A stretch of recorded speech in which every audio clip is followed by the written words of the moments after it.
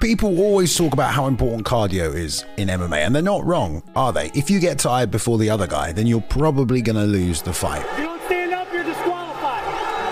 I mean, you can't do much when you're fatigued, except try to survive, or hope you've already done enough to win, or you'll be left crawling your way to your Lamborghini. What is this MMA? Fans already know the guys with insane cardio, but what about the fighters who have a notoriously bad gas tank, eh? Don't they deserve a shout out? Fellas, have you ever wished you were a little bit taller? Well, Konzuri shoes have got you covered. Another day is here, and you're ready for it. What to wear? Check. Breakfast, lunch, and dinner? Check. Planning for what's next and how to save for it? That's where Bank of America can help. For your financial to-dos, Bank of America has experts ready to help get you closer to your goals. Get started at one of our local financial centers or 24/7 in our mobile banking app. Find a location near you at bankofamerica.com/talktous. What would you like the power to do? Mobile banking requires downloading the app and is only available for select devices. Message and data rates may apply. Bank of America NA, member FDIC. Shoes can elevate you 2.8 inches without anyone knowing. Height can be a touchy subject, and sometimes a good old-fashioned confidence boost is what's needed. Sound interested? Well, for a limited time only, our viewers get 15% off if you use the code MMAOP at konzuri.com. The site's already 30% off, so if you do use our code, you get an extra 15. That's 45% off your entire order. Support our show and check them out at konzuri.com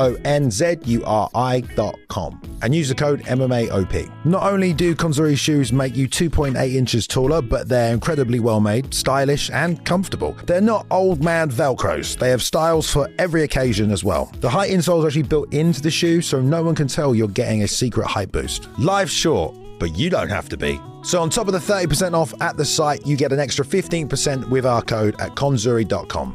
That's code MMAOP for 45% off your order. MMAOP at konzuri.com. konzuri.com. I'm Balian from MMA On Point. Feast your eyes on our channel Hall of Famers who helped make this video possible.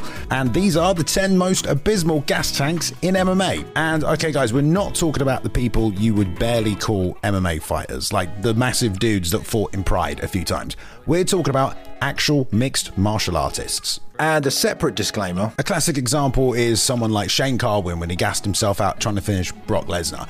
But that was just one fight. And anyone who throws full pelt for 4 minutes is going to get tired. Number 10, Travis Lutter. Right, old school one here. We're going back to the old hook and shoot days where Travis Lutter was the light heavyweight champion after just 2 fights.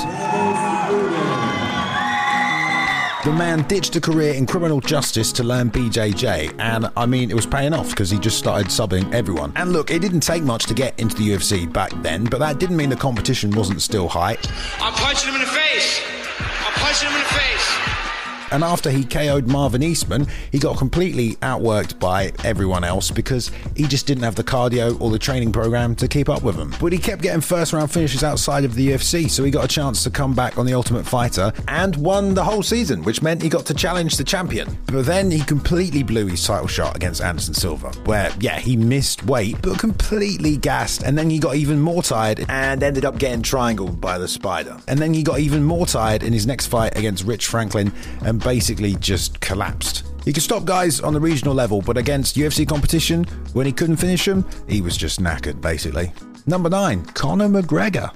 Okay, so when you look through the entire list of UFC champions, only one in the entire modern era stands out to me as having a bad gas tank. And that person is CM Punk Conor McGregor. Considering you have to fight 5 rounds as part of being a champion, you know, it's a pretty important part of your skill set, and often it's the ability to manage the gas tank that has gotten a lot of people to championship level in the first place. Now, yes, McMahon went 5 rounds with Nate Diaz, but do you remember what he looked like halfway through that fight? He did manage to catch a second win, but despite everything he's achieved, the fact that he's won 2 world titles and he's done it by being an absolute finishing machine is as equally impressive as it is surprising. In the first 8 minutes of a fight, the Notorious is absolutely lethal, but past that point, he seems to lose so much of what makes him a killer.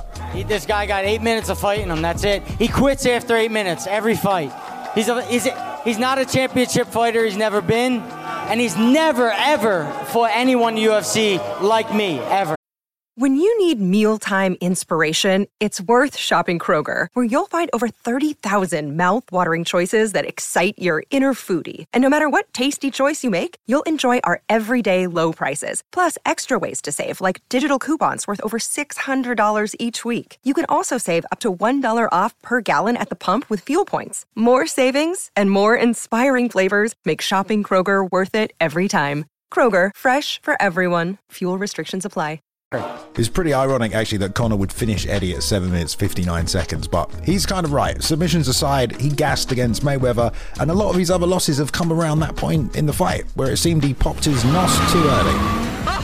Now they, oh, you're a wrestler now. Number 8, Melvin Manhoef. There's a bunch of different ways to approach a fight in MMA, but everyone loves the idea of an insane KO artist with the nickname No Mercy, who has no breaks and is constantly looking for the finish. Oh, I have one speed, I have one gear. Go.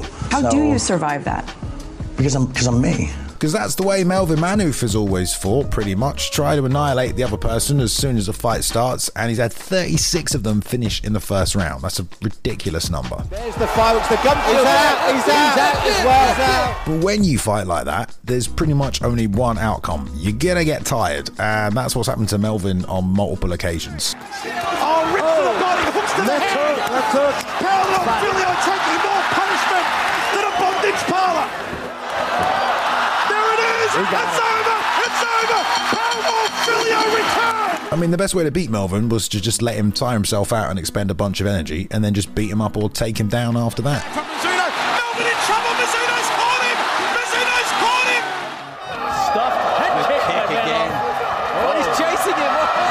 Yuji may have stopped this because it's not about whether or not you say you're okay. It's intelligently defending yourself.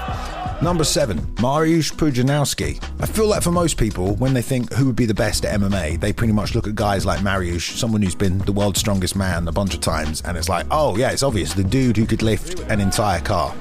Pretty intelligent spectators, I'd say. But as we know, there's a lot more to MMA than being strong as fuck. I'm strong as fuck. Although I do actually have to give a round of applause to Puts, not just because we have the same birthday, but because he's achieved a lot, considering being a strong man was his actual career before MMA. But very quickly, we found out that cardio was for sure for him going to be an issue. He fought Tim Sylvia in his third fight, and the Maniac absolutely slaughtered him. Ostatni raz. Sędzia ostrzega Mariusza za... Sylwia w tej chwili absolutnie dominuje. Jeszcze jeden low kick, widział walkę z Kałaguchim. Sylwia, show me first time what is this MMA. But that wasn't always a problem though. I missed the part where that's my problem. Because he knocked out a bunch of guys in the first round. But when he got tired, especially if he was already on his back, he had just no way of defending himself. But Pudzianowski in trouble. Pudzianowski not offering intelligent defense, and that is it. He has actually managed to win some decisions, but he's usually so tired by the final rounds, and he's so hard to knock out that he's been able to just grab onto guys and hold them until the final bell goes. Either way, he makes it entertaining and is still one of the biggest stars in the KSW promotion. Number 6, Phil Baroni. To be fair, back in the early years of MMA, you didn't always need a strategy. For some dudes, the strategy was get in there, knock the other guy out before he did the same thing to you. That's basically all Phil Baroni ever tried to do. He was one giant walking muscle who, given any opportunity in a fight, would try and throw as many punches at you as possible as quickly as possible. And now his whole career was pretty much hit and miss. He had some great knockouts, but he also had several fights where he just went way overboard with his output and just couldn't keep up the pace for the whole fight. Paulo exerting a lot of energy here early. A stomp to the head. Kind of pulling him around like a kid in a schoolyard right here. 2 minutes of both these fights. Exhausted. A few moments later. As you said, mocking Phil Baroni. Sure, learning to feel though from Frank Samurai. And this could be it. Cole's trying to finish the deal. Coming down hard. And that's it. He's done it. I think it was also partly because he never really adapted to modern MMA as the sport moved on, and I don't think the idea of prioritizing cardio ever came across his mind until he was well into his career. Might also have been all the steroids he was doing and all that muscle, who knows. It's a good fight, you know. I want to show this though, so no one thinks I'm bullshitting. Oh, this is torn.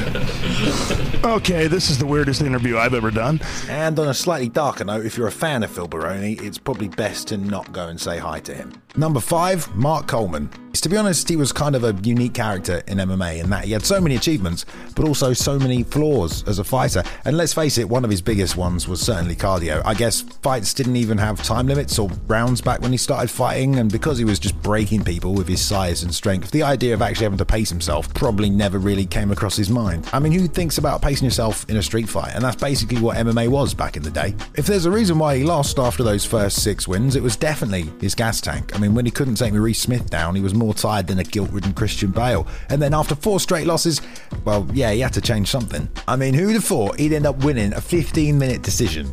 Okay, it was pretty boring though, actually. Still, before he made all those changes, there's only really one word for his gas tank. Yeah, abysmal. Hey, that's the name of the show. Number 4, Bob Sapp. Nah, mate, I don't think making a 330-pound man run around a ring for 10 minutes will make him tired. I think he can handle it. Look, I don't know whose idea it was to get Bob Sapp into fighting. Actually, I do know. It was Little Michael.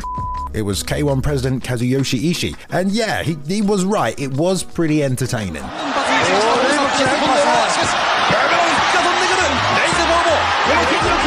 Now, I know I said no freak show entries, but Bob had an entire career of MMA and kickboxing, not just a couple of fights for laughs, a career of over 64 pro bouts, and actually, he got some wins over some pretty credentialed guys. But sometimes, when he fell down, he just couldn't get up again. And sure, some of his wins felt like he was just getting lucky, but for 9 years straight, not a single one of his MMA fights made it out of the first round, either because he was flatlining people or getting put away himself, usually because he wasn't very good, or just, yeah, completely knackered.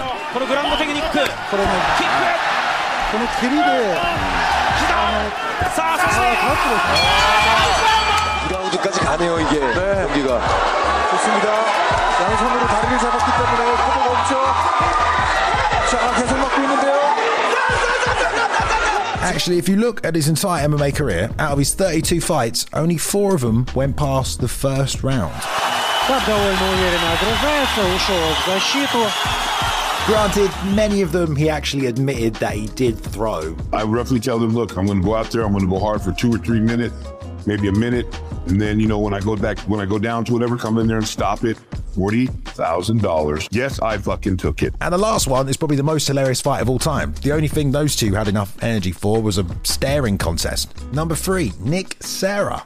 How many of you knew Matt Serra had a brother? Of course, my brother, Matt the Terror Serra. You're some diehard fans right there. He actually started off his career pretty damn well. He also trained under Renzo Gracie, and he got 4 first-round finishes in his first 4 fights. 1 year after brother Matty made his UFC debut, Nicky arrived, and he had hoped to showcase more of the family jiu-jitsu, but after constant failed takedowns, he got completely gassed. Nick Serra is very tired here. He's telegraphing those shoots. So he went back to regional shows and kept doing more of his mad monkey shit.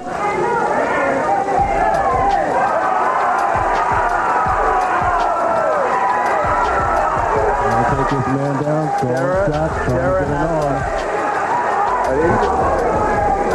To his corner. But because of all the finishes he was getting early, he never really addressed his cardio issues, and soon enough he ran into more problems once again.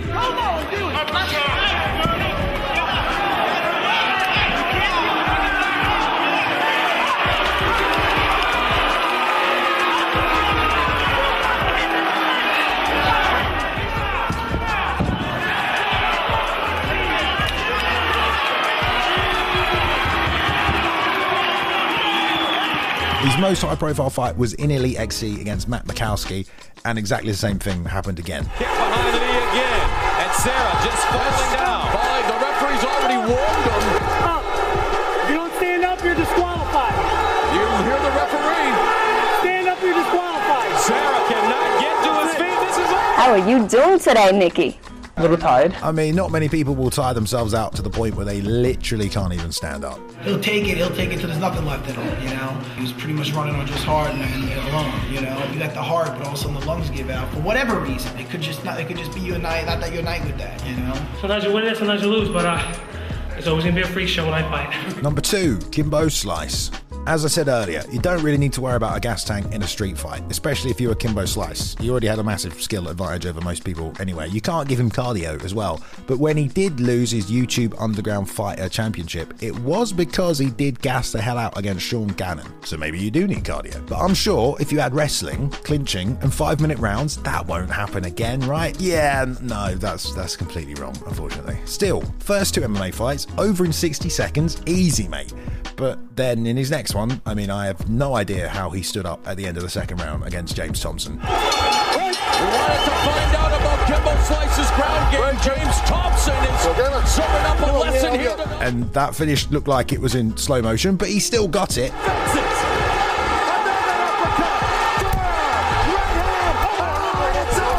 Probably should have been the first clear red flag that Kimbo just didn't have the gas to go more than 5 minutes. But oh no, the UFC wanted to see for themselves and they booked him against Houston Alexander, which should realistically have been over in the first 60 seconds.